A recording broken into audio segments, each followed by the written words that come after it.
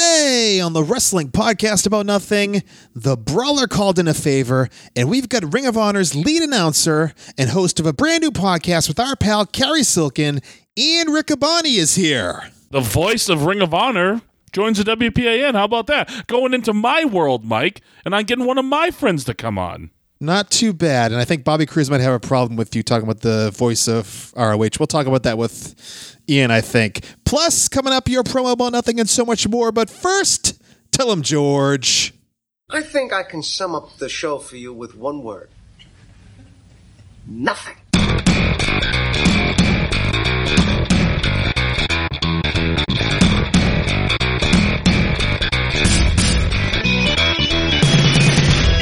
Wrestling fans, there are millions and millions of podcasts out there, but there's nothing like this one. Do you ever just get down on your knees and thank God that you know me and have access to my dimension? This is the Wrestling Podcast About Nothing. Nothing? Nothing. Welcome to the Wrestling Podcast About Nothing, episode 196, a production of Crackpot Podcasts. My name is Mike Crockett. I'm a longtime independent wrestling referee in the Northeast, currently on an extended hiatus from the ring. And joining me, as always, is a veteran of the New England Independent Mat Wars. He is a contracted Ring of Honor wrestler. He is Mr. Inside Edition. He is one half of the Bouncers. He is the brawler, Brian Malonis. Hello. Hello. Why are you whispering, Mike? What do you mean, why am I whispering? I'm talking about my normal... That is not your normal voice. When we were in Brian Fury's apartment, his neighbors were probably ready to call the cops because they thought some sort of domestic disturbance was going on. They were hitting their broom on the ceiling? Probably. Well, you know, I got to keep it a little mellow because, you know, it's nighttime and, you know, if You don't want to get yelled at. that's not at all. Yeah, come on. We both know. You wake that kid up, you're in deep shit. Okay, that is true. But, yeah, speaking of Brian Fury, he will not be here this week. I guess he's on some top secret mission. I don't know much about it. All I saw was him on social media wearing a suit. Yeah, wearing suits, posting pictures with Ivar. I mean, put two and two together. It'll take me a little while, but I think I might be able to figure it out. Maybe we'll talk about it with Brian Fury next week. That's why he's such a shill for a certain super media conglomerate. Maybe we'll get into it. Maybe we won't next week on the Wrestling Podcast About Nothing. Brian, I know you and I were talking earlier in the week. I happened to be at the Celtics-Lakers game on Monday. Yeah, thanks for the invite. You're welcome. Actually, I was on the job, my friend. I was working the event, if you will.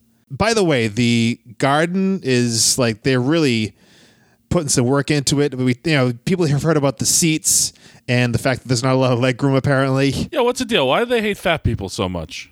I don't know. It's the thing. Hating fat people's their thing. It might be. But are they gonna make them dance and eat ham? Ooh, let's not. Brian Fury, we'll edit that out, okay? Brian Fury, we don't want to get you in trouble.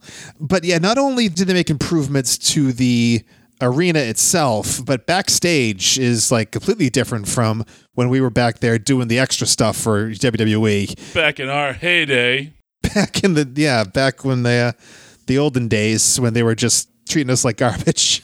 I mean, Mike, we are former WWE superstars. I mean, that's true. I mean, we haven't talked about this in a while, so for the new listeners, I mean, me and Mike are indeed former WWE superstars. We were Druids. Yes, and we're hitting the circuit. We'll be there WrestleMania weekend, signing your pictures.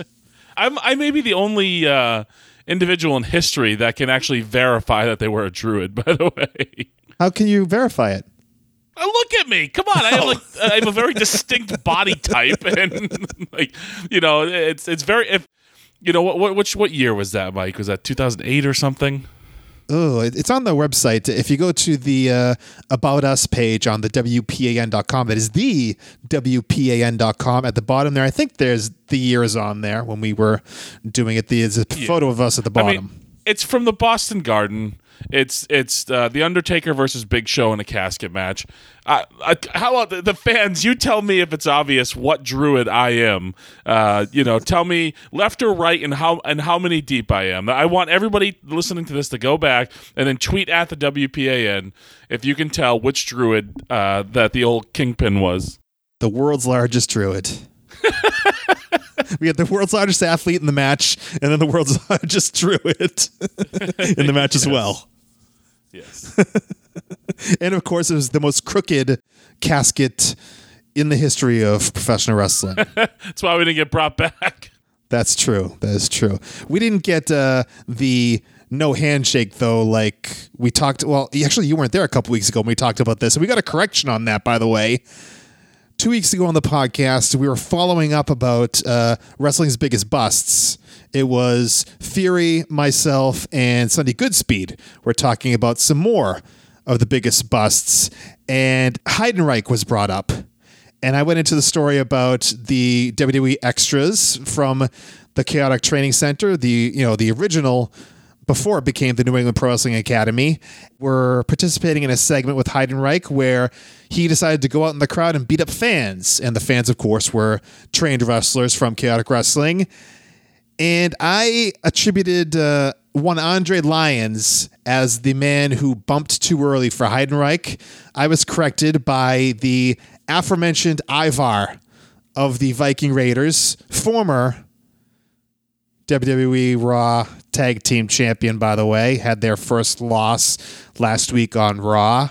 It was not Andre Lyons, he told me. It was indeed actually a past guest of the Wrestling Podcast About Nothing, episode 99, I believe. Chase Del Monte was the one that bumped too early for Heidenreich. And all this time, all these years, I thought it was Andre. Interesting. I don't know how you could confuse those two. They're very, very different. Yeah, I'm trying to figure out where the story came from that I got it that it was Andre. I think the story probably came from Chase. So anyway, back to my adventure at the Garden that I kind of got way away from this past Monday, or last Monday, I should say. So I was there on the court, as, you know, I tend to do. I go down there on the court with the Elite. Wait, what? The Elite? Yeah. Well, no, Talking about the Elite. Not that Elite. The Hollywood, the sports Elite. Oh, okay. And as I'm standing there, minding my own beeswax, who should walk onto the court right behind me but the one and only Snoop Dogg. Really? Okay. Right within arm's length of me. Did you say hi? I said, "Hey, Snoop. Snoop-a-loop." Yeah, we do. We chit-chat a little bit. Actually, Did you really chit-chat? Well, yeah, of course. Did you smoke some marijuana cigarettes with him? He's very famous for his love of marijuana. Yeah, even before it became socially acceptable to do so. But yeah, we chit-chat a little bit. Actually, got a selfie with the man. You did? Just to prove my point that we were there on the court together at the same time, just hobnobbing, chit-chatting, doing our thing. David Ortiz was a few seats down, but I didn't get a chance to talk with him. I was too enthralled with the conversation with Snoop. So yeah, I mean, I'll put it up actually on at the WPAN on Twitter. Wow, I'm proud of you, Mike. You didn't kind of sleek into the background. I don't know if I'm probably making up a word there. Slink, I think I'm looking for. Slink into the background like you normally do, afraid of most things. What does that mean? You're a very timid fella. No, man, I was there. I was comfortable. I was, in my element. Did you see Mark Sherman there? No, I did not. No, I was just with the people that were top dogs. Well, I mean, that's what he used to do. He used to sneak in the garden and hang out with all the celebrities. I didn't sneak in. I was a credentialed member of the media. Okay, so you're hobnobbing it with Snoop Dogg and Big Papi. Did you get any digits? No, I figured I wouldn't bother the guy. I mean, we DM on occasion, but I don't want to.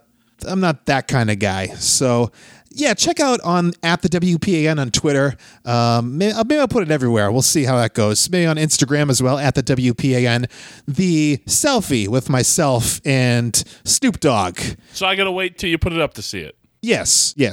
Okay. I'll put it up on Monday when this podcast comes out. And, we're just chit-chatting about, Mercedes. I know her real name because I know her, so. Do you know? Calvin and I were talking about Mercedes. Oh, Calvin. Oh, Calvin. All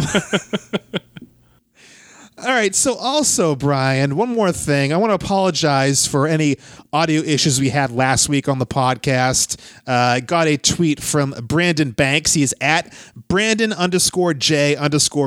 on Twitter.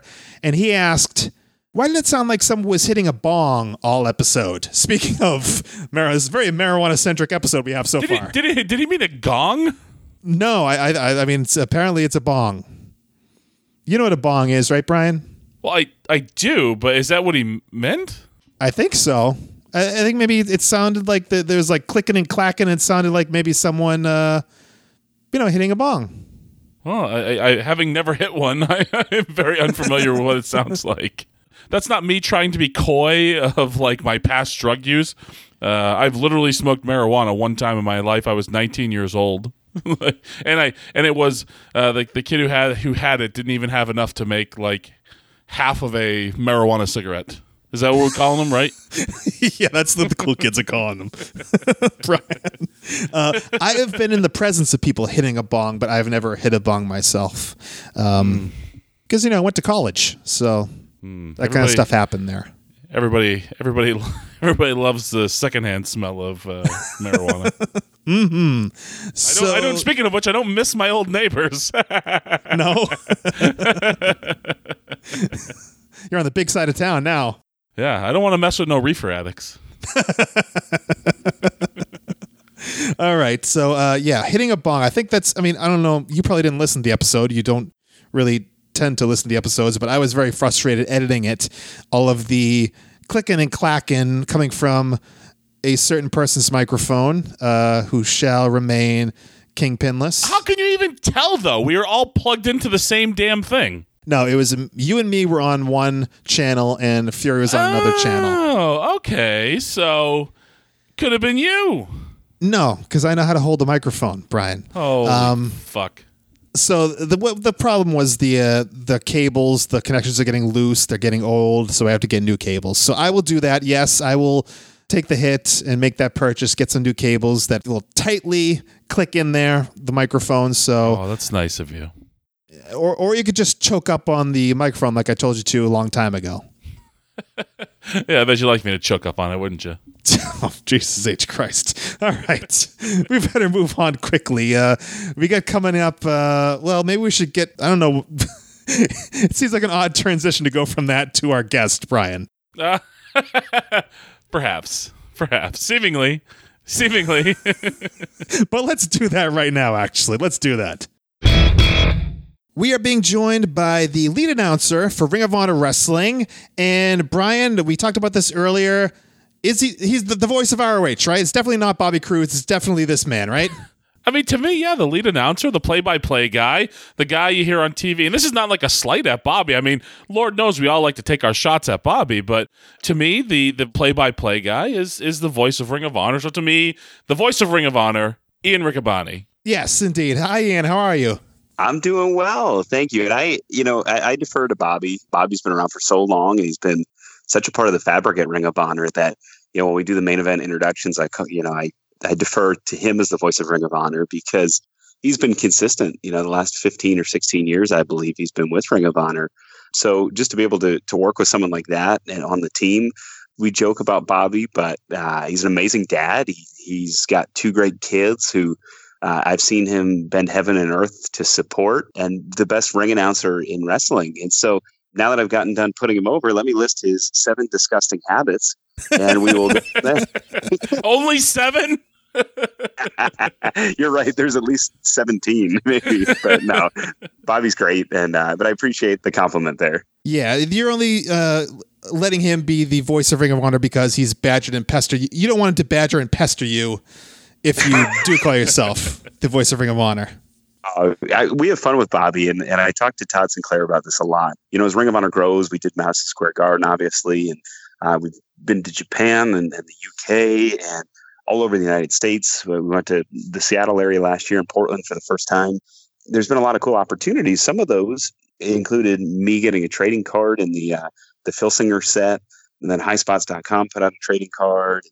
I have something super special coming out that Todd and I know is going to drive Bobby nuts, and he's going to bug and pester to get one of those too.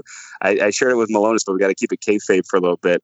You'll be able to get it in June from a very popular wrestling T-shirt site. We'll leave it at that. But it's fun to drive Bobby nuts. That's probably my favorite part about Ring of Honor, besides the great wrestling, is just getting under Bobby Cruz's skin. Well, how about when we were trying to film a little? Where were we? North Carolina, and we were trying to film that little video, and then he comes over and just starts harassing us, and then looking for us to hook his phone up to the Wi-Fi.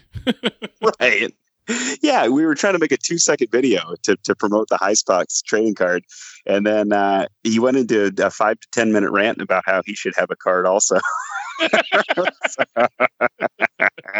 Anything I can do. My success is driven by two things: a want and need to support my family, and just to inch a little bit further under Bobby Cruz's skin. So, no, but I love Bobby. He's responsible for the first opportunity that I had. Really, not a lot of people know that. In Dayton, Ohio, 2015, there was a storyline where Steve Corino got suspended. He hadn't yet come back, or Mr. Wrestling 3, hadn't yet appeared. They needed someone, and I had driven out. I had driven to Kalamazoo and then down to Dayton from eastern Pennsylvania. We were looking around. Kevin Kelly said, well, who can I call the first half and the second half with? And Bobby Cruz goes, well, you've been grooming this guy. Why don't you give him a shot?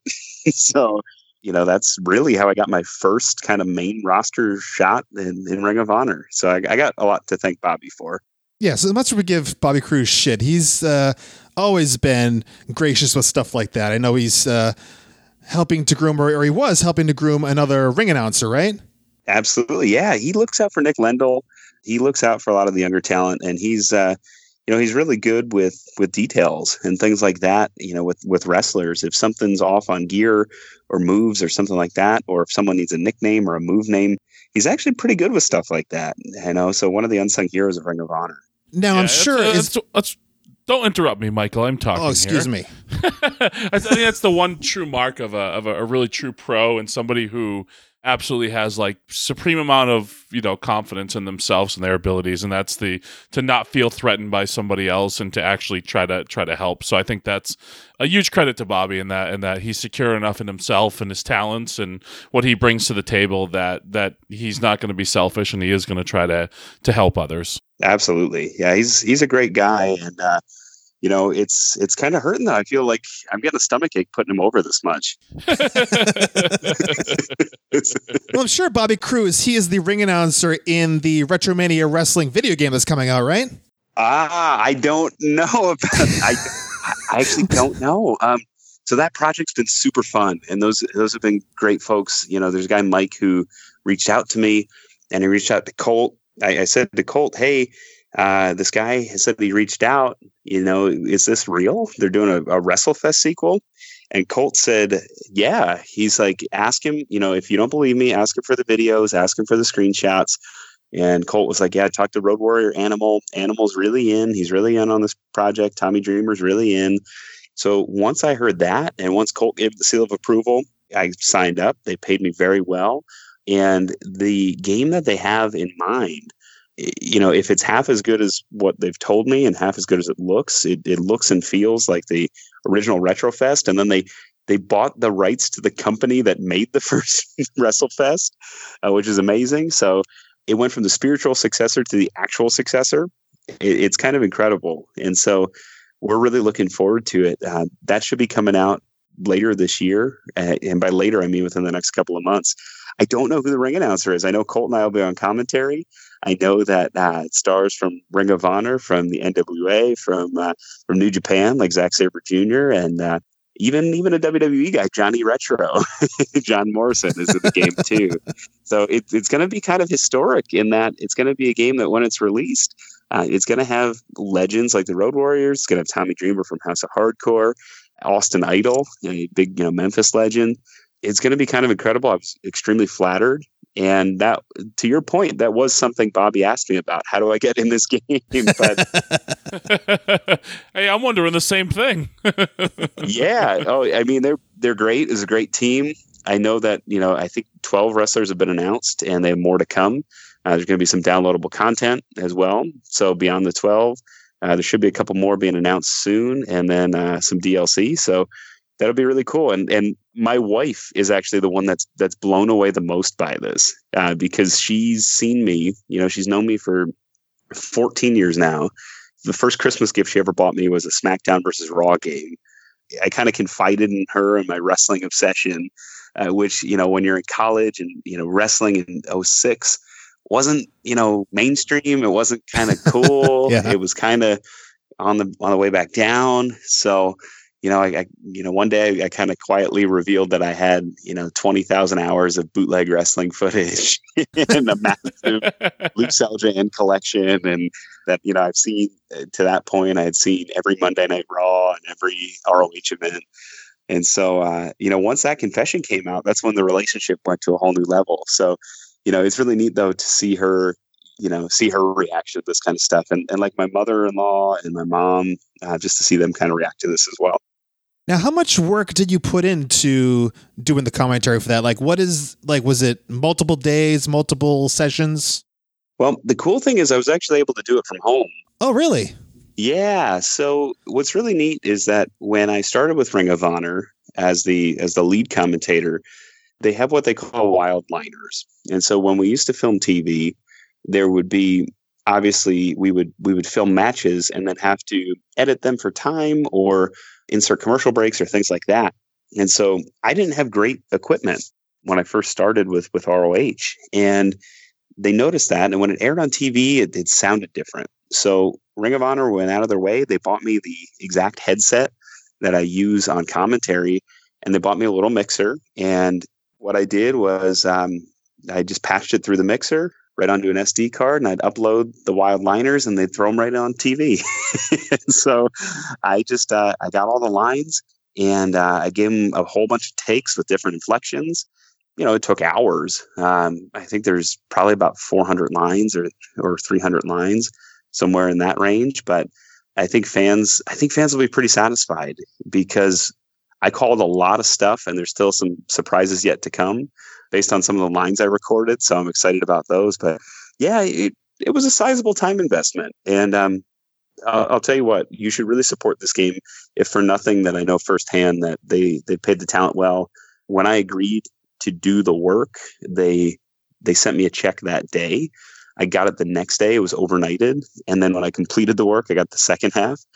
So this is a very reputable company. And if they are that on the ball, I got to anticipate the game's going to play pretty well too. Hey, Ian, Mike will support the game if you give him a free copy. Yeah. Well, I'm going to, part of the agreement that I worked out with Retromania and that is, hopefully some downloadable codes, some giveaways and fun stuff like that. So maybe there might be a Twitter contest we'll see, or Instagram or something like that when the game is released. All right, I'll have to get in on that. So Brian, the time you started with ROH, was that around the time that Ian became like the lead announcer? I think it was, because I want to say like the night in Pittsburgh where I filmed the first round of the Top Prospect tournament was like right when like Kevin had left. So I think it weirdly your time as lead announcer, my time with Ring of Honor might have started pretty closely together. Started on the same day. Yeah. Yeah. Pittsburgh was my official debut, and I'd done Future of Honor to that point, and I had done Women of Honor. Kevin had some obligations with a company he was working with, not New Japan, but in 2016 he was unable to make a couple shots right in January. So I got a ton of experience there. I called 3 full events in January, including AJ Styles send off, which was pretty neat. And then in April, I did another one, and it just kept mounting. I got a pay-per-view in 2016, And it was weird because every goal I had set for myself, and Brian, I'm sure this is the same for you, where, you start small. You're like, oh, it'd be cool to be on the YouTube page. Oh, okay. And then once you do that, it's kind of like, well, it'd be cool to call a match that ends up on TV. And then when that happens, well, it'd be cool to call, maybe a house show, full house show DVD. And then, it'd be cool to call a pay-per-view match. And then a TV episode, then a full pay-per-view, then Final Battle. Pretty soon, you continue to chase the high, so to speak, and you're in Madison Square Garden in front of 20,000 people, and you're wondering how you got there. Yeah, it's amazing kind of how quickly that escalated. But yeah, we started on the exact same day, full time. That's funny. So someday when I'm Ring of Honor World Champion, Ian, that'll be a very fun thing for you to talk about on commentary. There you go. Absolutely. Make note of that. Mike doesn't believe in me. He doesn't even watch the product and support me. So, oh, come on. Well, I definitely want to talk about MSG, but I do want to talk about Kevin also, Kevin Kelly. I know you were doing shows with him, and from what I recall, I mean, on the outside anyway, it seemed like pretty abrupt that Kevin Kelly left the company and kind of by, de facto, you became the lead announcer. Was that like a tough period? Were you like nervous to be kind of thrust in that position, or did you feel ready? I knew I had to be ready. There was a moment. Yeah. It was kind of unexpected. I was sitting, this is a true story. I was sitting on a toilet in Chicago, Illinois. A true story, swear on my family. I had gotten a call from a guy known as Delirious. He never called me to that point, ever. I was the second banana announcer. I mostly communicated through Kevin. If not Kevin, is someone else. Jeff Jones or someone before that. I'm talking to him and he goes, "Hey, are you in a good spot? I need to talk to you." And I said, "Yeah," because I knew I knew this was important. It was either, "Hey, don't come around anymore," or, "Hey, something's up."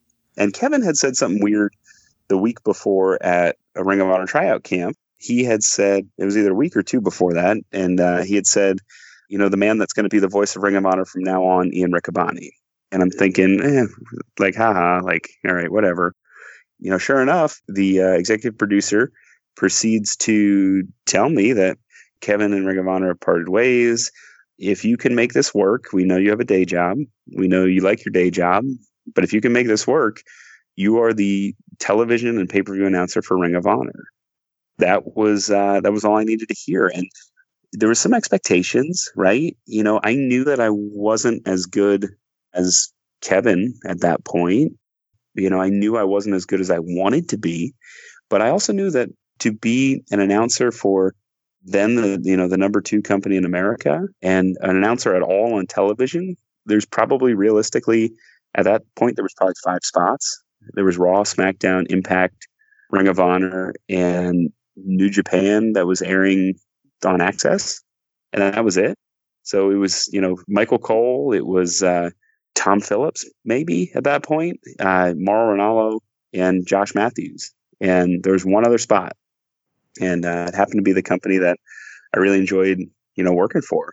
And I was getting paid okay, doing, the Future of Honor stuff, the Women of Honor stuff, some of the social media content. I knew the relationship was there. And my plan from the get-go was, I'm going to do the backup thing for, 5 years. And one of two things is going to happen. If Kevin leaves and I don't get the opportunity first, then I know it wasn't meant to be. Or if 5 years happens and Kevin's still here, maybe I'll call a friend I have in WWE, or maybe I'll call somebody else, or I'll just stop, because I knew we wanted to have kids. My wife and I, we just had our first son, or our son, Zach. And so I kind of had a 5-year out. And we were heading into year 4 at that point. And so I knew the relationship was good with Ring of Honor and I, and it was somewhere that I wanted to be.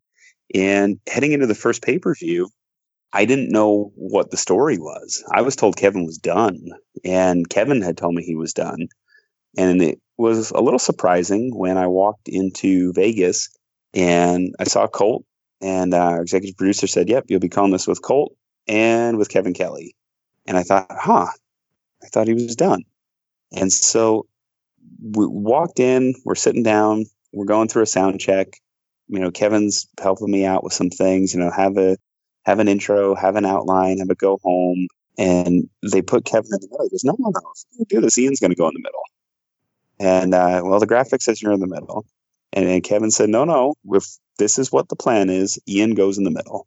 Ian's going to take us. He's going to be the first voice you hear. He's going to be the last voice you hear. And he's going to be directing traffic. And that combined with Colt right before we went on the air, rubbing my shoulders and patting my head, tussling my hair right as we came up on air were the two things that let me know that I could do this. And had those two things happened, I don't know that I would have had the confidence to step up and step out of my shell that night. Because even though I'd done the TV in Pittsburgh, I'd done 2 events in Texas the week before, the TV in Pittsburgh, when Kevin's status was still kind of up in the air. There was just some confidence that wasn't quite there until that vote of confidence happened. So Kevin and I did one TV taping together after that. And then Colt and I did a TV together in Baltimore.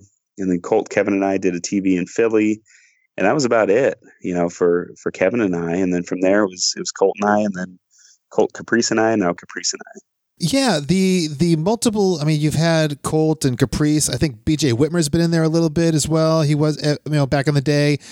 Did it take some adjusting, the fact that you didn't have, Caprice and stuff like that? Did it take any time to make those adjustments with different people with you? No, and I think the big thing for me was, I had to put my big boy pants on with Caprice. And I mean that in that I had to realize that he was feeling the same way I did in some form. He's a great talker. He traveled all over the world, but deep down in some way, he was having probably some of the same nerves that I did. And, sometimes as a newer guy or a younger guy, you'd be around a guy like Caprice that's been around 20 years, a guy like Colt that's been around 20 years and has the big podcast. He's wrestled everywhere. Sometimes your instinct is, well, they know what they're doing. They're fine. But as I got ready to prepare with Caprice for the first time, I realized that, hey, this is brand new for Caprice. And being a great talker is a transferable skill. But, I should tell him that it's going to be okay. I should tell him that he's going to be great because I knew he would. Those are the small things that, because I had recency in the position and was able to think back and think, man, the first time I did this, what did I feel like? I was able to try and tap into some of that, to talk to Caprice, from a basic production level of, hey, here's what we do on an intro. Here's the cuts to expect on a pay-per-view. If I don't pick up the replay, you grab it. Basic stuff like that. So, for Caprice and I wasn't nervous, and Caprice and I have a different chemistry than Colt and I did. I think Colt is really good at building up wrestlers and their credentials. I think Caprice is really good at explaining why wrestlers are doing things. As a 3-man team, we were awesome, but it's fun, now that, Colt's taking a little break from wrestling in the big time and commentating in the big time. And so, as it's just Caprice and I for now or for forever, I'm really excited where Caprice has been. And it took one of those weird aha moments to say, hey, why don't I go over to Caprice and, explain some of the production things and explain that it's okay to be nervous, but also remind him that he wouldn't be in Ring of Honor for the last 10 years if he wasn't a great athlete, if he wasn't a great talker, if he didn't have a great perspective. You talked about preparation. What goes into preparing to, do announcing for a night? Does it start once you get to the arena, or do you start even before that? Oh, I'm a habitual preparer. Yeah. As soon as a match is announced, I'm a fan too, and that helps. Being a fan of the product, being a fan of the wrestlers you bring in, I get excited anytime there's a guy who is new to me, whether it's new completely or, oh my God, I've seen the guy's viral video. I can't wait to call this guy's match. So Alex Zane, for instance, right? Alex Zane was a guy we just had in Concord, North Carolina. And when New Japan booked him for America, I thought, wow, that's awesome. I wish Ring of Honor would book him. And sure enough, 2 days later, there's the announcement. We've booked Alex Zane. Alex Zane's a high flyer, one of the best in the world right now. He competed in Concord with a toenail ripped off from the previous night. But he knew that it was a big enough opportunity that, he wanted to fight through it. For me, I knew the viral video. I knew a little bit about his background. I know about GCW. So I was thrilled. So the minute that match was announced, I started writing notes on him. I keep a notebook of the wrestlers I call. And then from there, I'll go back and refer to it. Usually my final preparation comes Wednesday or Thursday before, when I have an idea of the match order. And once I have that, I'll type up some notes into my match run sheet, and I'll go from there. So usually it's, whenever the matches are announced, I'll do some research. And then from there, I put a bow on it. I do the detail work, as I call it. I like to say, Shane Taylor, for instance, was the 18th individual to win the TV title. So I like to have that kind of detail work in my notes for, maybe the Wednesday or Thursday, or whenever I get the order of the matches. Mike, it sounds a lot like the way I prepare for our podcast, Sit down, hit record. That's your preparation. Call it in the ring, brother. Call it in the ring. Walking and talking. Sometimes sometimes injuries, or the match that was just voted the holy S moment of the year, or the decade, excuse me. Sometimes you got to do that, right? The Hardys showing up on a night that you face Josh Woods in the Hammerstein Ballroom. Mike Crockett was in the house. I was there. Yes, I drove down with Todd and with Brian Malonis. Yeah, to the show. That was amazing. It was incredible. The Hardys out of nowhere. When I say, again, legitimately, just like when I was on the toilet and I got the great news that I'd be the voice of Ring of Honor. When I say that I had no idea the Hardys were going to be there, that is the God's honest truth. As the lights rose, I got a production cue on my headset. Please only call them by their first and last name. But prior to that moment, I had no idea.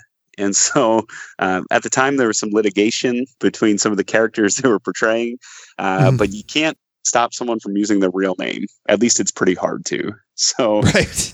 They were Matt and Jeff Hardy that night. And it was just incredible. So, I mean, there's things like that where you do have to call it in the ring, or injuries. I think back to when Flip hurt himself against Tracy Williams. And I think to, some of the unexpected substitutions or changes or things that we had in Vegas this time around, when we had just a rash of injuries coming out of the Death Before Dishonor pay-per-view. Sometimes you aren't told until, 20 minutes before you have to go out to your seat that, hey, you know what? So-and-so's not clear. Or, hey, so-and-so, is nursing an injury. They can't move the way they want their wrist to hurt themselves. We're making this match instead. And please announce it at the top of the card. So there's stuff like that where, as much as I am a preparer, there's times when I'm forced to call it in the ring. There's been times where we've thrown guys out in a, dark match situation because we've had technical difficulties. There was a match in, again, the Hammerstein Ballroom. I think it was 2018, where we had, I think it was Alpha Jr. versus J-Rock. Oh, yes. We had technical difficulties with the cameras, and we wanted the fans to see something. So we threw those two guys out there, and I had not prepared for it, but they said, you're calling it. And there it was. So, if I remember correctly, he Alpha wrestled in his jeans. I think so. Yeah. So, I mean, the things like that happen too. So you got to be ready for anything. But I'm a preparer of the highest degree. Now, what kind of preparation goes into Ring of Honor's debut at Madison Square Garden for G1 Supercard last year? Oh God, a lot of throwing up. So I don't think I've told this story publicly. I know I told Mike Johnson just because he'd asked me, how it went. He's a PW insider. And I said, you know what? I was really sick the morning of, and I was. I'd gone out the night before and saw Network with Bryan Cranston on Broadway, thanks to Kerry Silkin, who I have some really fun stuff to talk about with him later. Kerry gave me and Ryan Ginley, who's the road manager for Ring of Honor, tickets to go see it. And he said, oh, these seats are horrible. And in true Kerry fashion, not only was that not true, they were probably the best seats that were available because they were front row. But by Carrie's definition, because they were in the left side of the house and not dead center, the tickets weren't great. So these tickets, they're horrible. And we get there and they walk us down to the front row. We're actually a row ahead of Becky Lynch, who was there also, which was crazy. Very nice to meet her, and we talked to her a little bit. But yeah, so we went out that night. I don't really drink. I think Ginley and I had one Miller Lite at the after the show at a pub. Well, that's the preferred drink of the bouncers, isn't it, Brian? Yes, it is. That or Yingling, but yeah. There you go. I'm a Pennsylvania guy, Yingling. Yeah, so I don't drink a whole lot. So, one beer for me is fine. And, we were waiting around and it was getting late and we didn't hear back from some of the folks we thought we'd hear back from. So we took a cab back. And from there, I went to bed. I was in bed by like 11 o'clock and I woke up at 4 and I was just yakking. I was yakking. From 4, woke back up at 6:30, woke back up at 9. I think the bus left at like 11. By 11, I was just hoping I wasn't pale, I caught some kind of bug or some sort of flu. So, but for those matches, I did a lot of preparation. And one of the most nerve-wracking things is actually calling New Japan matches for some of the big stars, because New Japan fans, we've been grateful to be partners with them for quite a while. You're going to see a lot of their stars on Supercard of Honor on April the 4th. They have such a legacy, and storytelling is so important. And the fans that are diehard fans know the intricate details. It isn't just enough sometimes to watch the big events. You have to go and you have to watch the YouTube videos. You have to go and watch Chris Charlton's great stuff that he does. And now he put out an American podcast, or an English podcast, excuse me. And then thank God for Kevin Kelly, because, I was leading the broadcast, but Kevin, he's the voice of English New Japan. And I knew that I once again had my safety blanket back. And so for me, I wanted to call the moves. Kevin, between he and I, we agreed that for the Ring of Honor matches, I'll call the Ring of Honor signature stuff, and then he'll call the New Japan signature stuff. And for the ones that are a combination, like Jeff Cobb and Will Ospreay, the 3-way for the IWGP Junior Championship, that I would just go ahead and do the play-by-play. So it was nerve-wracking. And at one point we had 6 people in the booth, which was, I didn't even know we had that many headsets. So, directing traffic for 6 was different. We had some really fun guests. Toru Yano was in the booth during the Battle Royal that Brian was in, face off with Liger. It was really neat. And I did, that one I over-prepared. Absolutely. I prepared until I was paralyzed, which is not a great look. And that's something that I would advise commentators not to do. There was a moment midway through the Rumble, and I'm so glad we had the women's matches and the Rumble. I'm so glad we had those before the event, because those were the moments where I was able to shake the fact that we were in Madison Square Garden. And I know the wrestlers aren't that lucky, because like Greg the Hammer Valentine, it takes me 10 to 15 minutes to get warmed up. And thank goodness, we had the 6-woman tag and we had the Honor Rumble, because that was me shaking my nerves, and also shaking the stunned fact that I was the first non-WWE person to have an intro in Madison Square Garden with a theme song and a video ever. So Jenny Rose and I made history that night. I was the first person non-WWE to have an intro in Madison Square Garden ever. And then Jenny Rose was the first non-WWE wrestler to have an intro in Madison Square Garden. That's tremendous. That's awesome. How did you feel once the event was done? You put your headset down. What was the feeling? Relief. There was a sense of relief, because I had such a nice feeling. You worry about chemistry. Kevin and I are so similar, as we probably should be, because Kevin taught me a lot. If Kevin didn't teach me everything I know, he taught me most of it at the very least. And I got to share something special with Kevin, who had become a mentor. He'd become somebody that looked out for me and taught me to do it with Colt and Caprice. Caprice was on a few matches. Nick Aldis was on a couple matches. That was tremendous too. Colt was a guy that, as much as I say Kevin took me under my wing, Colt took me under his wing just as much. And Colt and I traveled together almost every trip. Very rarely did we not. And Colt put up with all my bad habits. Like I'm a sleepwalker. I'm a sleep talker. I've climbed into bed with Colt on he's sleepwalking.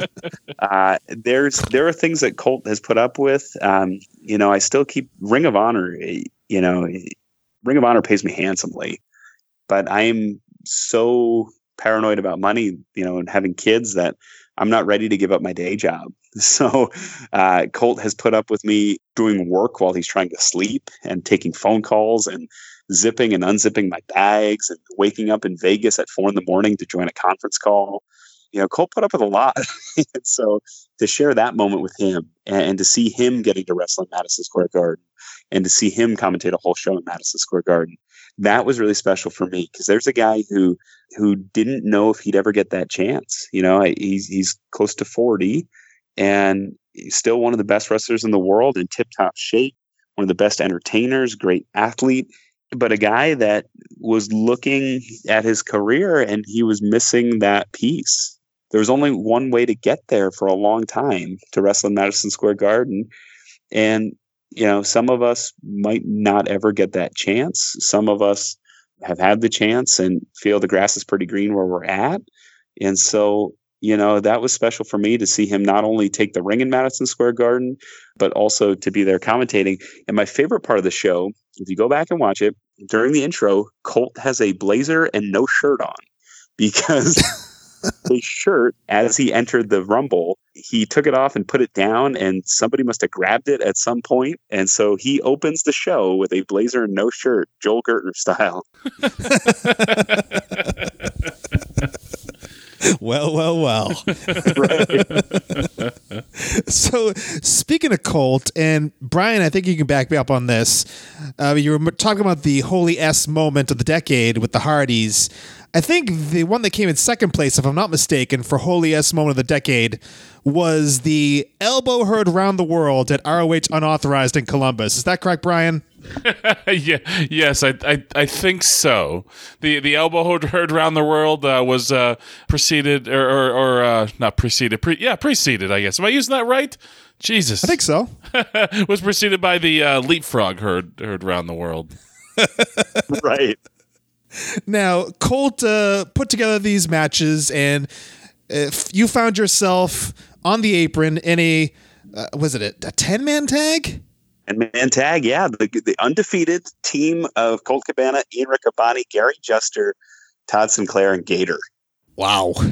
So how did you find out about this whole thing, and was it your suggestion to go do an elbow off the top rope? It was, and I'll take credit for this. Colt had mentioned the possibility of getting in the ring,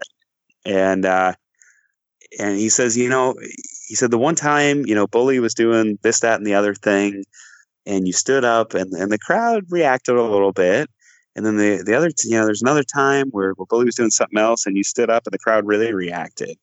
He's like, we're not going to have you fight Bully. He'd have to whoop you. And we don't want to do that. But I think the crowd would get a kick out of you coming in and doing a move and then getting the hell out of there. And he goes, can you do a big splash? Can you run off the ropes and do a big splash? And I said, hell no. And he goes, well, God, what can you do? And I go, if I'm going to do something, I'm going to do a top rope elbow drop. And he said, no. And I said, Colt, I'm not trained, but I've trained, if that makes sense, at the Monster Factory. So I know how to bump. I can run the ropes okay. My footwork's bad. But I was like, Colt, I have literally thousands of hours from ages 3 to 13 of me jumping off the couch or jumping onto my mom's bed doing the elbow drop. I'm like, just trust me. Put me in, coach. I can't go forward. I can't take front face bumps. I can't take those kind of bumps. I'll put my wrists out and I'll hurt myself. But I was like, if you trust me to get to the top rope, you will not be disappointed. And he's like, okay. And so when we got to the building, this is another Bobby Cruz moment where Bobby finds out that there's this match and that Todd will be, Todd's looking to do a leapfrog in the match and that Gary might try and do a chop. And he finds out that I'm going from the top. So Bobby gets jealous and proceeds to do the most athletic thing I think I've ever seen, which is crazy, right? Because he jumps from the stage to the ring like he's Ray Orris or Dragon Lee or, Bandito, one of our high flyers. And we're sitting there stunned, and he goes, top that or something. So TK Orion goes, hey, you want to practice? And so TK rolls into the ring, and TK goes, he's like, do you think you can do it? And I go, yeah. And he goes, do it from the second rope. And I go, why is that? He goes, just do it from the second. So I get the second rope on the inside. I jump up. I wind up. I do the Macho Man double clutch with the elbow, which I did in the match. And I get TK across the breastplate. I know not to go for the throat, and I know not to go for the stomach. I swing the hips out, and I get him. And obviously the room had been quiet, and everybody turns around when they hear this loud crash. And there's a small crowd looking, like Dalton's kind of peeking. I catch Gary Jester peeking. Colt's obviously looking. And so I nail it. And TK pops up. He goes, yeah, you can do it. And I go, what? He goes, yeah, you were light. And I go, really? And he goes, yeah, don't get a big head. But he goes, you're going to go to the top rope now. Don't jump from the top rope. And he goes, you're going to balance up there. You're just going to get your footing. And so TK had me stand on the top rope for a minute or two, or maybe 3 minutes, and just breathe. He's like, you just stand there and breathe. And I said, really? And he goes, yeah. And he goes, when you feel comfortable, look down. He goes, it's going to be scary. It's going to be spooky.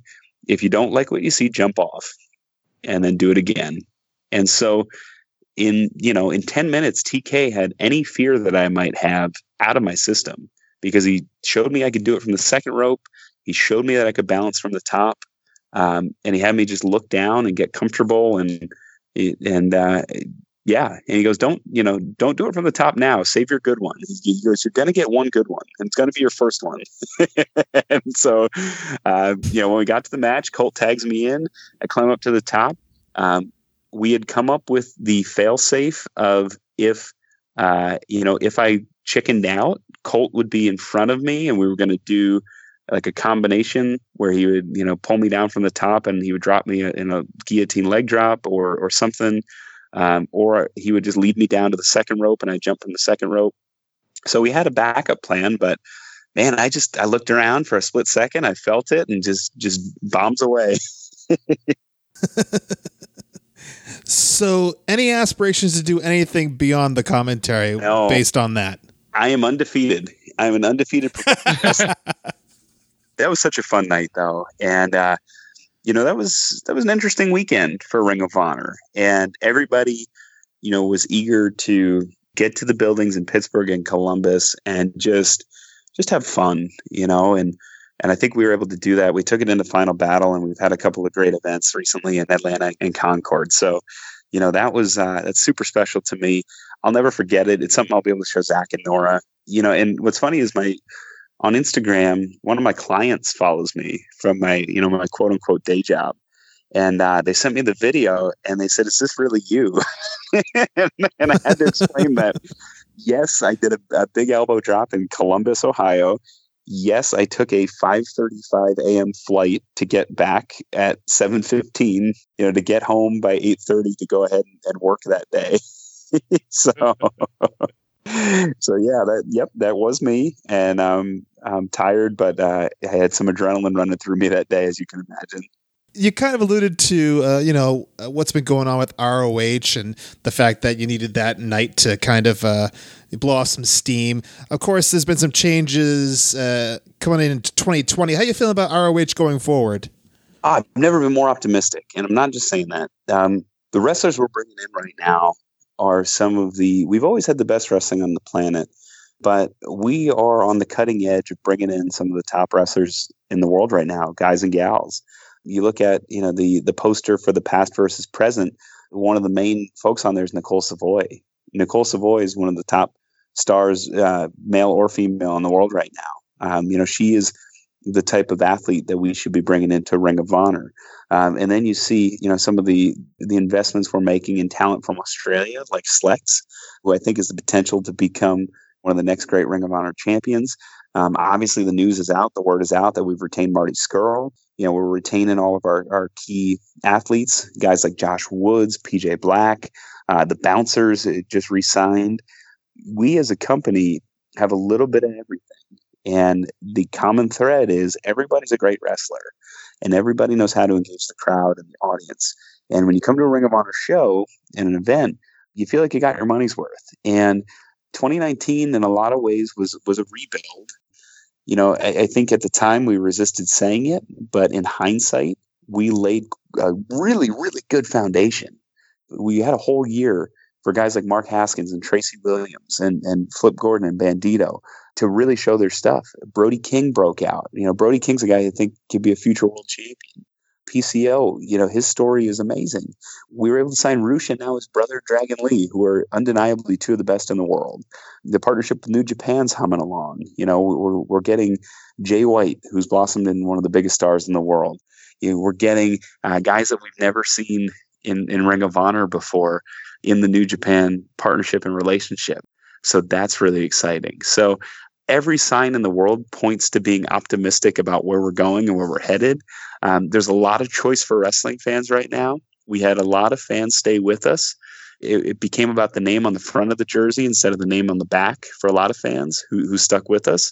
And, the name on the front of the jersey is going to be there long after I'm gone, long after, whoever is gone. And I'm really proud to represent it. I think some of the smart decisions and smart signings of 2019, like Bandito, like Mark Haskins, like PJ Black, you can list Angelina Love, you can list name after name. Those folks are coming back in 2020, and we have this incredible foundation for them to build on. And suddenly, fans are talking about Ring of Honor again in a really positive, exciting light. We have an event, a free event coming up, Free Enterprise on Sunday, February the 9th, where we've given away thousands of tickets to the point where even if a tenth of those fans show up, we're going to have a massive crowd. We have events where the tickets are moving fast, faster than they did last year for places like Nashville, places like St. Louis, which we're coming back to. We announced the two big shows in Vegas. Those tickets will be moving fast, I guarantee it. And Supercard of Honor is doing really, really well too. That event is over 2 months away. So there's tons of reasons to be optimistic. It's easier than ever to watch Ring of Honor, whether it's on a Sinclair affiliate, whether it's on the Fox Sports regional channels. We're on all 22 of them now. Fridays at midnight. We're on Nessun. We're on the Yes channel on the non-New York market, which is pretty cool. So we're on the national feed there. It's really neat to be able to point and say Ring of Honor and be proud of the company. And there's going to be, I think, some surprises for fans coming up. And that's all I'll say, because, we are so appreciative of the fans that stuck with us in 2019 and stuck with, again, the name on the front of the jersey instead of the name on the back, that, we want to repay those fans for their loyalty. And we want to let all the wrestling fans know that we're open for business and the tent's open. If you want to see the best wrestling on the planet, come and check us out. And I think it says another thing too, you can get into our events for, in some cases, $20, $25, which for a night out anymore is pretty reasonable. And for the amount of action you're getting, 3-4 hours of wrestling, it's quite a fun time. So there's a lot of optimism, not only for me, but everybody I'm talking to. Pants is elated, Todd Sinclair, Kerry Silken. When I sense there's times of trouble, those are the two guys I look to as the bellwethers. And when I sense times of excitement, those are the guys I look to see, is this really good? Should I be really excited about this? And those two are genuinely excited. So I'm genuinely excited. And I think we're in for a great 2020. And I know something else you're excited about with Carrie is the fact that you have a new podcast, right? Last Stop Penn Station. Yeah. So Carrie and I have been talking about this for years. And then I moved from Glenside, Pennsylvania in 2017 back to my hometown, Allentown, Pennsylvania. And I had no idea that Carrie lived in Easton. And Easton is, less than 20 minutes away from Allentown. And it's about an hour away from New York City, where Carrie, made his home for quite some time. And Carrie always said, hey, we should do a podcast. And I said, Carrie, there's a lot of them. How's ours going to be different? You know, he started writing this memoir and this manuscript down. And I was reading it and I was like, Carrie, this is fascinating. And he says, yeah, you know, I really want to tell people these stories. And I said, how can we incorporate the Ring of Honor fan base that you've cultivated? You've created this company, you know, or you've saved a company, essentially. Silent partner in 2003. You know, when the scandal hits, he becomes the majority owner. You know, within a couple of months, he gets him to the UK. Within a couple of years, he gets him to Japan, brokers some small TV deals until he gets the HDNet deal. You know, this little wrestling company that could is suddenly on pay-per-view and on HDNet. So there's fascinating stuff there. But even more fascinating are the characters that you hear about. And in season 1, we're going to walk through a place. We're going to start out with Ring of Honor's first trip to Las Vegas and San Francisco. It's chosen intentionally because of some of the feelings that came out of those shows. They were sparsely attended. They were box office flops.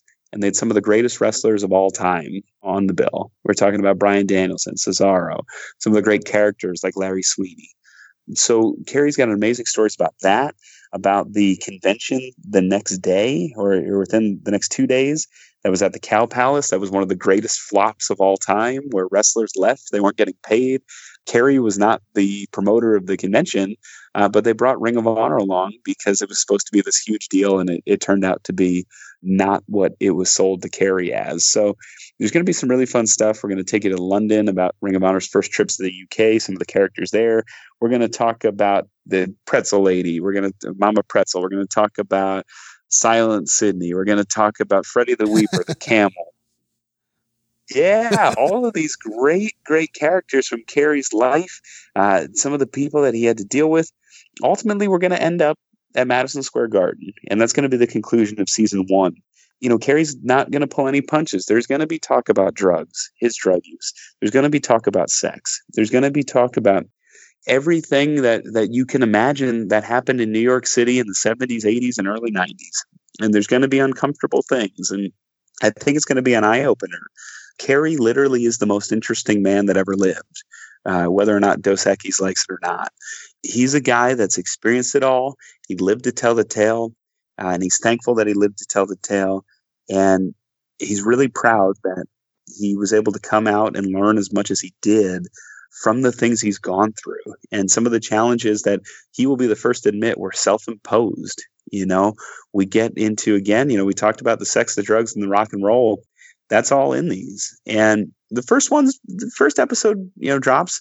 That one's pretty tame. As we get into future episodes, I think Carrie and I have opened up. We have a number of episodes in the can right now, and we're going to be releasing those every Friday. So, you know, the first episode is relatively Ring of Honor heavy. We chose the topic, you know, based on the feeling that Ring of Honor always finds a way. You know, Ring of Honor always rebounds. And that was the sentiment when we were recording it. And I think it's even more strongly felt now after the first couple of shows in 2020. But, you know, Carrie just opens up about everything. And there's going to be listeners that think, well, you know, this is a little weird. You know, this isn't what I expected.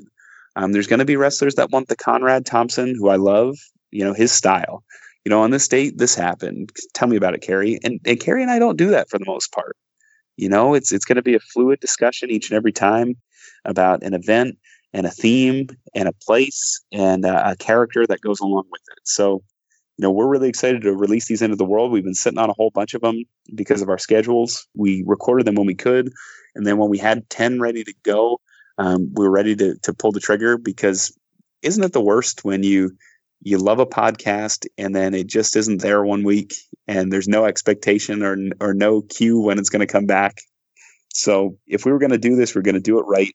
We're going to do it with a whole bunch ready to go, and then jump into season 2. But the season finale is going to be Madison Square Garden, which of course is the last stop on Penn Station. And we're going to talk about what Madison Square Garden meant to Carrie, what the building meant to his relationship with his father, his relationship with his ticket scalping, with his relationship to his identity, what goes on underneath Madison Square Garden in Penn Station in the 70s, the 80s, 90s, which I'm sure was blind to a lot of the general public. there's going to be stuff where I had to ask a lawyer if we could say some of the things we do. That's not to say it's scandalous, but Carrie gets pretty in depth, and we pull no punches. This is something Carrie's wanted to do for a long time. I'm really proud to partner with him and really excited to get his stories out into the world.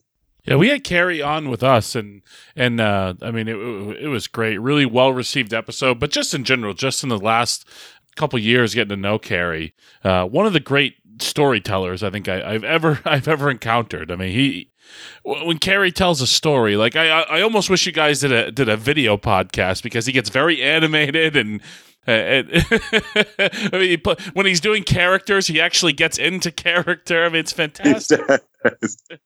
Well, and that's the surprise. We've been videotaping a lot of these, and there's going to be some selected clips that end up on our YouTube page and things like that.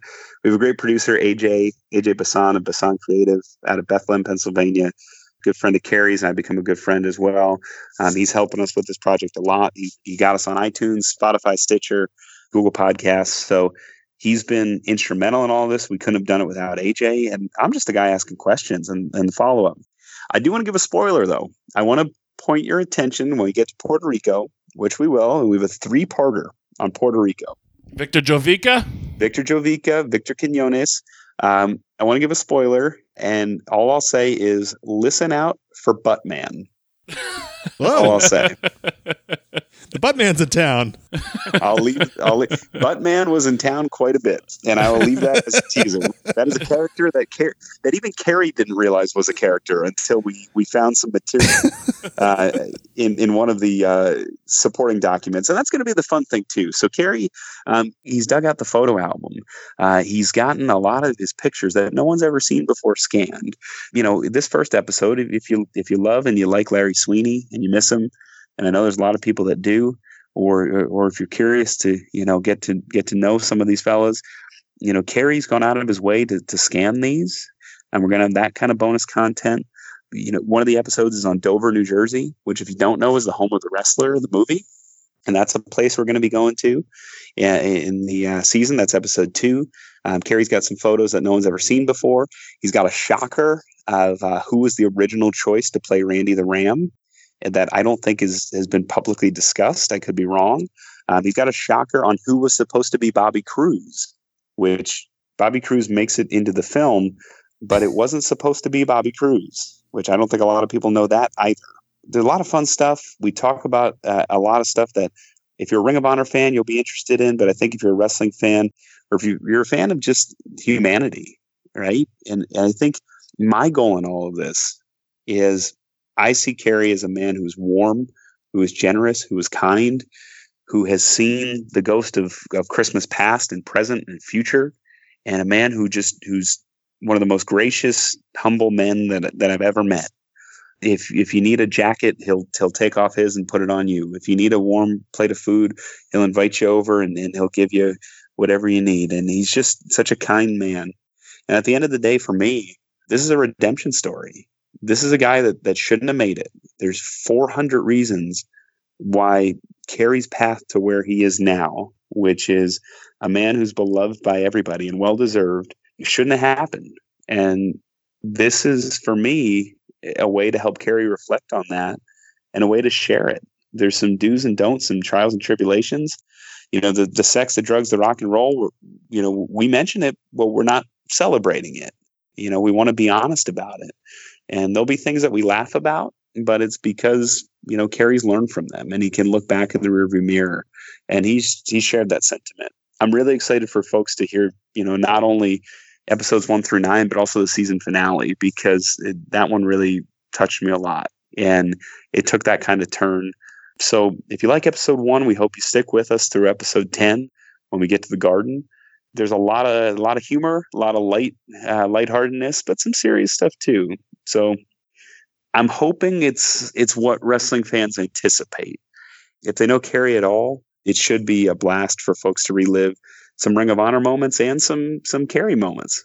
Yeah, I'm really looking forward to hearing it. It sounds like it's going to be great, and a lot of surprises, I'm sure, along the way. And the one thing that's no surprise to me is that Bobby Cruz steamrolled his way into the movie The Wrestler. It'll be very surprising who was the original choice. Very surprising. So everyone right now, go to if you listen on Apple Podcasts or Spotify, Google Podcasts, Stitcher, subscribe to Last Stop Penn Station. You won't regret it. And the first episode, I know there's a preview episode that's up right now. When does the first episode go live? Yeah, the first episode goes live on Friday. I believe it's January 23rd. I have my dates mixed up, but I believe it's the 23rd. It's that Friday that's right there. So we're recording this Thursday. It'll be Friday tomorrow. So if you release it on Friday, it'll probably be today. The show comes out on Monday, so it'll already be up there. So yeah, our fans can go right now and download it. So I would highly. By this time, I'm sure I will already have listened to it on my flight this weekend. Awesome. Yeah, we appreciate the support. And right now we have 3 seasons planned, but I mean, it was so easy for us. And I mean, easy as in fun. It was so fun that it felt easy to do the first season, that we're going to start recording the second season right away. And then, from there, we're just going to see where it takes us. There's so many different topics and people. This first season, we haven't touched on Ric Flair, who notoriously screwed over Kerry. We haven't touched on the fact that Kerry Silkin was one of the last people to see John Belushi alive, which is incredible. We haven't touched on the fact that, he used to hang out with Phil Lynott of Thin Lizzy. There are things that we haven't even touched in season 1 that are just waiting, waiting to be explored and discovered. So, I think what's tantalizing is that 10 episodes recorded, we haven't scratched the surface. It's that incredible. Ian Riccaboni, I really appreciate your time today. You spent over an hour with us here. Really appreciate it. One more question though before you go that I've always been curious about. What happens when you feel like you have to go to the bathroom while you're commentating? Okay. You weren't expecting that hard-hitting question, were you? I'm very active and animated, and because I'm layered in my suit, I sweat. I have to be careful because sweat glistens and it makes you look like you've run. Even the most small amount of sweat makes you look like you've run a marathon when you get the desk on camera shots. So I tend to kind of covertly sweat out any water that I've been drinking throughout the night. I've fortunately, even though I called, I think it was close to 6 hours at Madison Square Garden from the opening of the first dark match all the way through to the main event, I've never had to leave the commentary position to use the bathroom. Ever. I've never had the urge, which is crazy because there's been times where I've gotten to the back and I'm like, wow, I really have to go to the bathroom. And I stand there and I'll go. It'll take longer than normal because I've been drinking water through the entire night to keep my throat lubricated. But yeah, I've never felt a strong enough urge to leave the commentary position and hit the John. It must be an adrenaline thing, right? When all of a sudden, when you're done with it, you feel it? Oh, it's got to be because I stuff my, not just number one, but I stuff my face so much because I know I'm not going to be able to eat for 6 hours or 5 hours or however long it is. So, yeah, it's got to be that. I hope I'm not jinxing you coming up here, Ian. Right. Yeah, if I leave the table on the 9th of February, you'll know what happened. So. Well, Ian, once again, it's tremendous to talk to you. And Brian, thanks for hooking this up. Hey, no problem, Mike. I'm always willing to go the extra mile for this podcast. You know that. Of course. Thanks so much. And Ian, it's been great talking to you. And have a good night. Thanks, you guys. Thanks for having me. See you in Baltimore. We want your feedback. Tweet us at the WPAN on Twitter with your take on this week's episode, your thoughts on our discussion with head announcer of Ring of Honor, Ian Riccaboni. Use the hashtag WPAN, or you can call the voicemail line. Call 401-584-9726. That's 401-584-WPAN. Before we go any further, let's talk about Booking the Territory with Mike Mills, Hardbody Harper, and Doc Turner. They do 2 podcasts a week on Sundays and Thursdays. They're talking about all that old school Southern wrestling with Booking the Territory. MikeMills.podbean.com. And no update this week, Brian, when it comes to what's going on with us and Booking the Territory, right? Well, no update for you, but I'm a contracted Ring of Honor wrestler, right? Yeah. But I am not a contracted WPAN podcast host. So you might own the name, Mike, but you don't own me. Really? So you've got your wrestling negotiations down. You get your negotiations at your regular job. So now you're getting into podcast negotiations on your own? Well, we'll see. Maybe there's a deal to be made out there for, myself. And because I could never leave a good friend behind, Mike. Maybe there's a place for Brian Fury, too. Maybe, there might be some side text going on. Which one is going to lead the show? I'd like to see that or hear that anyway. Well, we'll see, Mike. We'll see. Couple of rudderless ships out there in the rapids. The two of you in a podcast. I think it'll be delightful, Mike. But hey, if you don't want us anymore, maybe we'll just go make the deal happen. You're not going to be able to compete with the BTT money. Really? If you saw the amount of zeros in the offer that Mike Mills has given us, you would be pretty impressed. I've seen a couple zeros. Anyway, Our Vantage Point, the Retro Wrestling Podcast. That's kind of the northern equivalent of Booking the Territory. Joe Morata and Michael Quinn host that podcast, and they're in a brand new season. Make sure to check them out. They come out on Mondays, so right after you're done listening to this, go check out Our Vantage Point, ovppodcast.com for more information on that great show. And Greetings from Allentown with PW. Peter Winson. He is the guy that takes one single episode of wrestling television and just talks about it and talks about sports too, and cats and drinking and the Bruins and all kinds of things on Greetings from Allentown. No, it really comes together in a really fun and entertaining package. Check out Greetings from Allentown, subscribe to his show, and the Rundown Wrestling Network. If you need to get caught up on all these shows of the week, if you end up missing a couple, they got you covered over there on rundownwrestling.com. All right, Brian, it is time for this week's promo about nothing. But before we get into that, you are hitting the highways, byways, and airways, crisscrossing this great nation of ours, plying your trade as a professional wrestler, and you got dates. I do, Mike, but I do want to talk about something that's already happened that I couldn't talk about on last week's episode.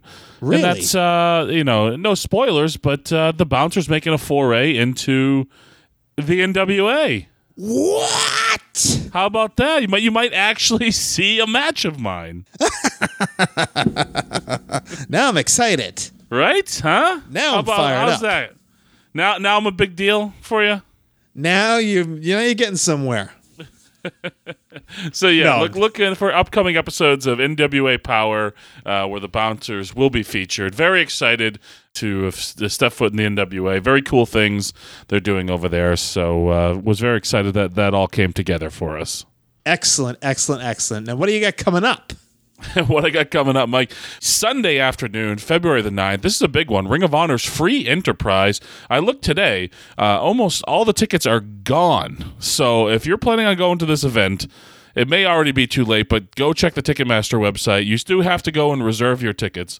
It's not just a free-for-all, but you do have to reserve your tickets for free enterprise. And that's a way to say thank you to the Ring of Honor fans, Honor Nation, if you will, for their years and years of support. And that'll be a great afternoon. That's in Baltimore, Maryland, at the UMBC Center, if I didn't say that already.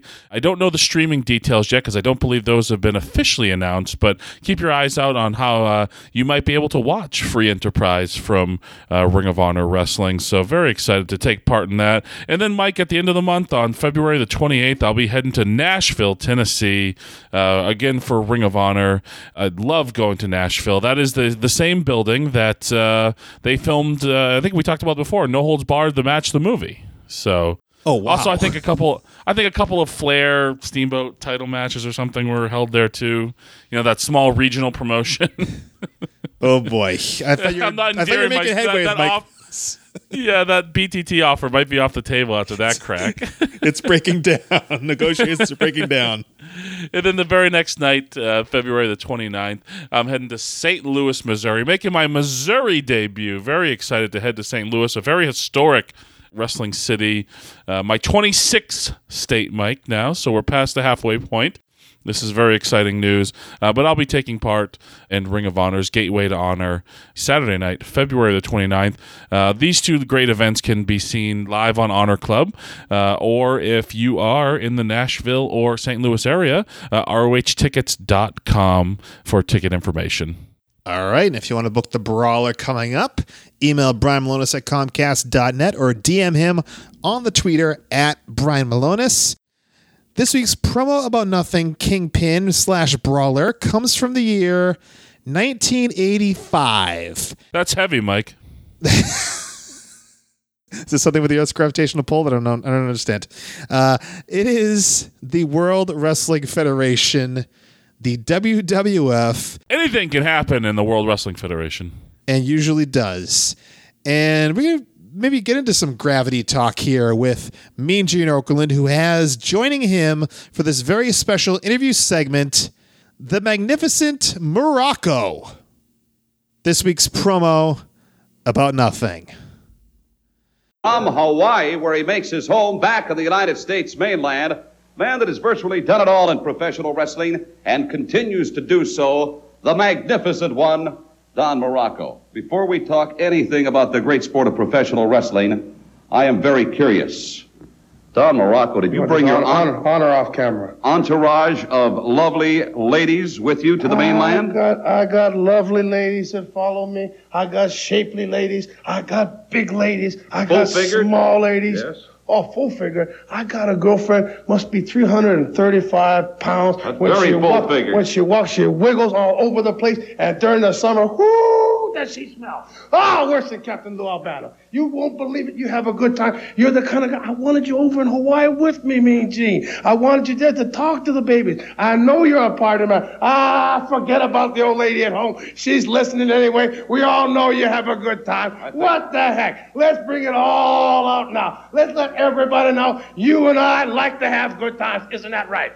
Well, I think that's probably taken care of any domestic life that I might have had. Don Morocco, on the serious side, I couldn't help but notice, in my estimation, the rather profound influence that Mr. Fuji is and has had on you always serious. Personally and professionally. I am always serious. When I was talking about my girls, I was serious. But have you noticed lately why Mr. Fuji has bloated himself like a gigantic sumo wrestler?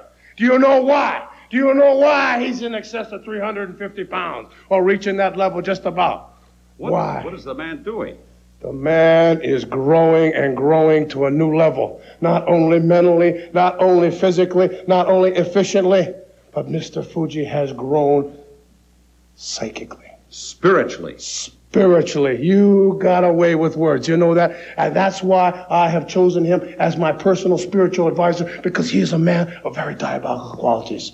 When you look into his eyes, when you can look into his eyes, when they're not all squinted up and red and beaten from the road, when you can look and see what he's thinking and know what he's thinking and feel, and that's what we have between us, a feel between us, yes. You know, Mr. Fuji, of course, is a veteran of the ring. Here's a man that is as good in the ring as wrestled he is world champions. He's been an 8-time world champion. You know what he had me do? As soon as I got to New York City, I moved right to the Central Park, moved in, right underneath the park bench, been sleeping on the newspapers in the freezing cold, getting acclimated to the city weather, getting acclimated to slime, getting acclimated to scum, getting acclimated to dirt, because that's where I am. That's where I am now, dirt and slime and scum, and I am the master.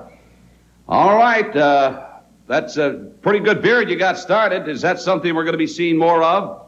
That's from my friends. Oh, no, I don't know. I change from day to day. All right, I'll take that. The word of the magnificent one. Back to the World Wrestling Federation, ladies and gentlemen. Don Morocco is coming. What a beach bum. Man, when I started watching wrestling, WrestleMania 4, I saw The Rock. That's how I knew Don Morocco. Don the Rock Morocco, the babyface with superstar Billy Graham by his side. No knowledge of this magnificent Morocco, and what a character. Unbelievable. These promos, I mean, just off the wall completely. Yeah, I mean, probably drug fueled, I'm sure, but oh yeah. oh yeah.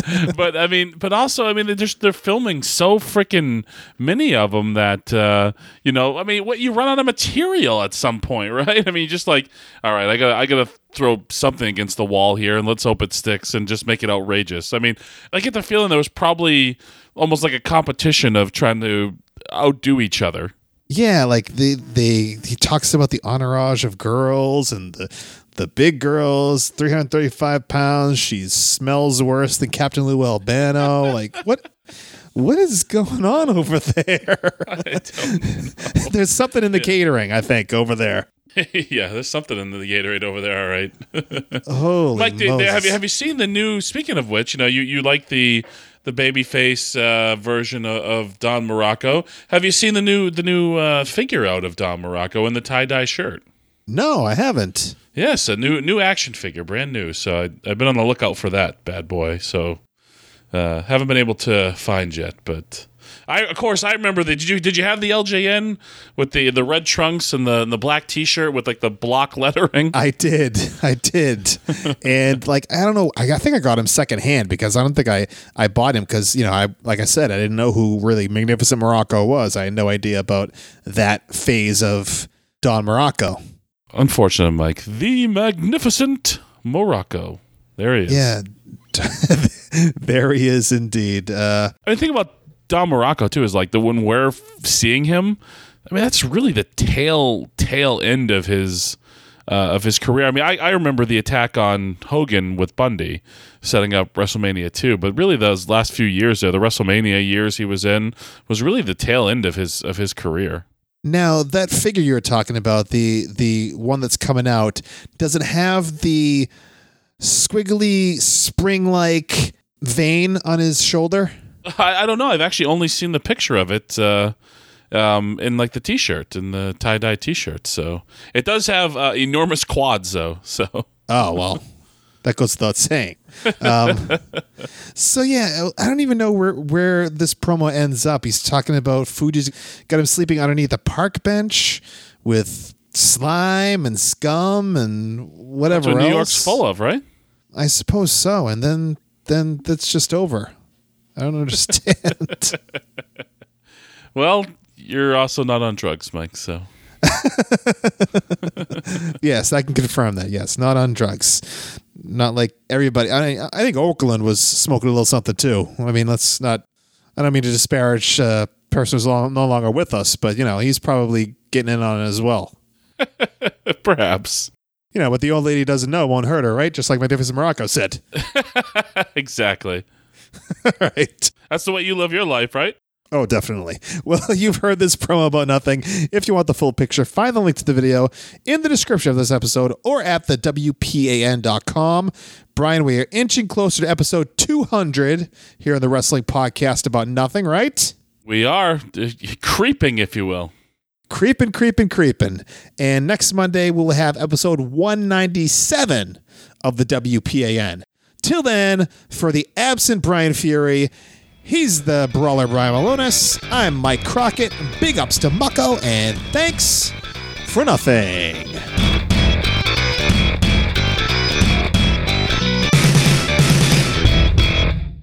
Bobby Cruz do do do do do do. Bobby Cruz do do do do do do. Bobby Cruz do do do do do do. Bobby Cruz.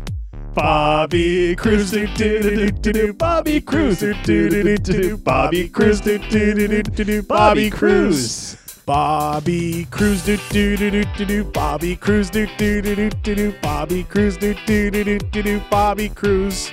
Bobby Cruz do do do do do. Bobby Cruz do do do do. Bobby Cruz do do do do. Bobby Cruz. Bobby Cruz do do do do do. Bobby Cruz do do do do. Bobby Cruz.